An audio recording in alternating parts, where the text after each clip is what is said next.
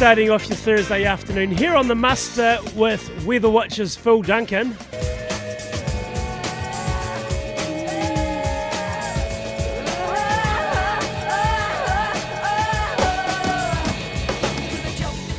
Phil Duncan from Weather Watch, good afternoon, how's things?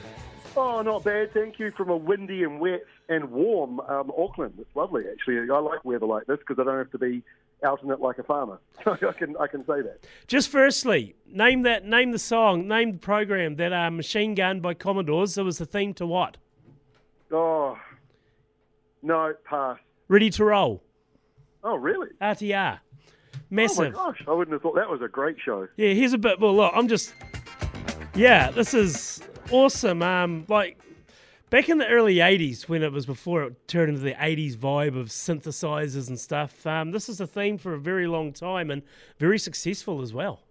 That was a great show. That was Saturday at 6:00, wasn't it? Yeah. From memory. Absolutely, it was. My parents weren't watching it. They were absolutely watching One News, which they still watch to this day. They've got the same, still Coronation Street, still watch that. Whereas we were sitting there watching a black and white TV to watch RTR. And then we'd be one of those TVs that you switch off. And for about 3 or 4 minutes, you could still see the light in the centre of the tube. Yeah. We've come a long way with technology. Talking about technology, Weather Watch is what you're good at. Firstly, we'll talk about the top of the South Island, Nelson Marlborough region, absolutely getting nailed at the moment. Yeah, more rain's on the way too. You know, we're just looking at the rural weather rainfall totals for Takaka, and another 80-odd millimetres today and another 100 millimetres tomorrow. I mean, that on its own, without the flooding and rain I've just had, even that on its own, I would be headlining that story today going, significant risk of slips flooding across the upper South Island for the next day or two.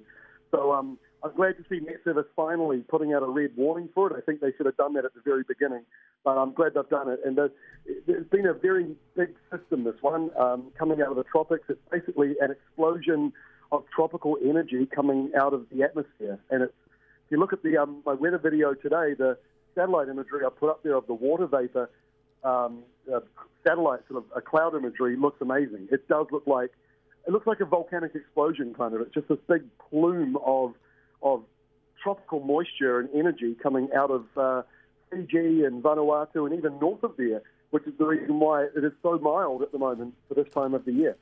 The weather that they had at the top of the South Island, is it as bad as what's predicted? Yeah, it was. Yep, absolutely. At least from us on our side of things.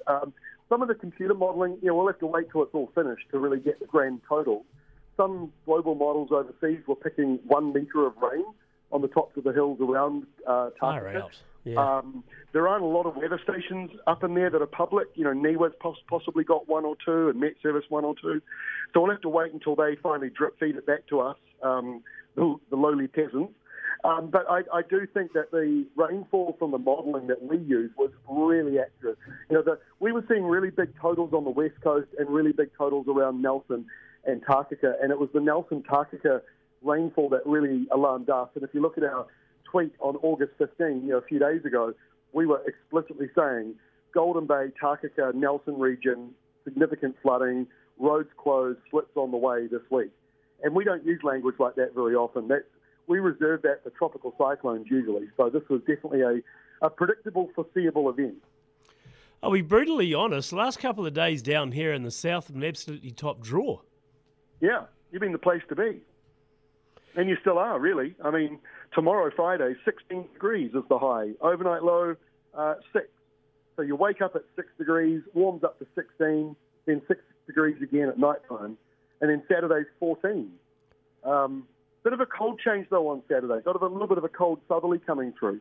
So while, yes, you've got that high of 16 tomorrow and a high of 14 on Saturday, the high on Sunday is only 9, and the low is back down to 1. So you've got that frost risk coming in on Sunday night, Monday morning. I think we'll be seeing some frost around. Very light, won't be very much, but there'll be a bit of a frost around. So just a reminder, winter's not finished. But I've got to say, after that again, next week, you're back to 6 degrees on Tuesday night as the overnight low. So it's not too bad. It's really mild for this time of the year, and I'm not trying to jinx it. That's the forecast that we're looking at for the next 10 days. For the rest of August, what are we seeing? Really, not a great deal of change to the weather pattern we've got at the moment. There is nothing significant or nothing of significance coming through that I can see for Gore and for Lumsden and for Invercargill. It's all in Belfer. I've got to mention Belfer. Riversdale. Gosh, look at this. I know Southland pretty well now. You do. You're like a local. And well, I feel like one, yeah. You got good mince pies down there too. What about September as we crystal ball gaze into the lambing season? Guys calving, they're all saying how good it's been. A little bit of precipitation in the forecast today. But September, mate, what's on the horizon? So we are looking at a potentially warm September on the way. Now, warm is not always a good thing at this time of year because you throw a southerly into a warm pool of air and you can get a snowstorm. So we're just being aware of that. But the good news is, even if you did get a snowstorm, let's say you got a one-off freak snow event, the warmer than average weather means it shouldn't linger. It shouldn't lie on the ground as long, and it shouldn't stay as cold in the air as long. So there are some positives about this airflow that we've got at the moment. As we head into September, the chatter of La Nina coming back is getting stronger. In fact, this week, the Bureau of Meteorology in Australia, which is like Met Service and NIWA combined into one, which is, by the way, what we should be doing in New Zealand rather than funding two government agencies to compete against each other. They should be combined into one agency and producing really good content that all of us can use. But, hey, that's just crazy modern talk from me. But over in Australia, BOM has just talked about La Nina now in a La Nina alert, really, that La Nina is on the horizon, and it means it could be coming back. And there are a couple of things about this. One, it would be a record to have 3 in a row. So that's a record for us in New Zealand. The second part would be our weather patterns changed this year. So I was quite confidently saying in the last 2 La Nina events, hey, we got drought in those events. So as much as the mainstream media are going to talk about a hot, humid summer full of flooding, we had droughts from the last 2. But because our weather pattern has changed so much this year, I do think that this La Nina coming in, if we do get it, could actually increase our chances of flooding this year in both islands. Not probably so much where you are, because Southland is actually the region that is most likely to be dry in La Nina due to all the northerlies and nor'easters. So I don't know yet exactly what the answer is for September, other than it's going to be warmer than average. We're pretty sure of that. But the rainfall totals for Southland, that's a little more of the unknown at this stage, because it could lean drier than average. Very quickly, sorry, mate, just surmise what's happening for the next week. We're not looking too bad, a little bit cooler, but it's going to be all right. Yeah, not too bad. So tomorrow's warm. Great way to end the week tomorrow. Northerlies and a high of 16, and in fact it could be 18 or 19 in some pockets around. When I talk to you, I'm often looking at Gore because that's where you're based, but I understand listeners are across Southland. So there could be a high tomorrow of 18 or 19 in some areas, but it gets colder later on Saturday. Sunday's a wintry day with a high of 9 and frost at night, and wake up on Monday it's cold. So really, next week's not too bad. There are showers around, and it's not as warm next week, but it's still not majorly winter.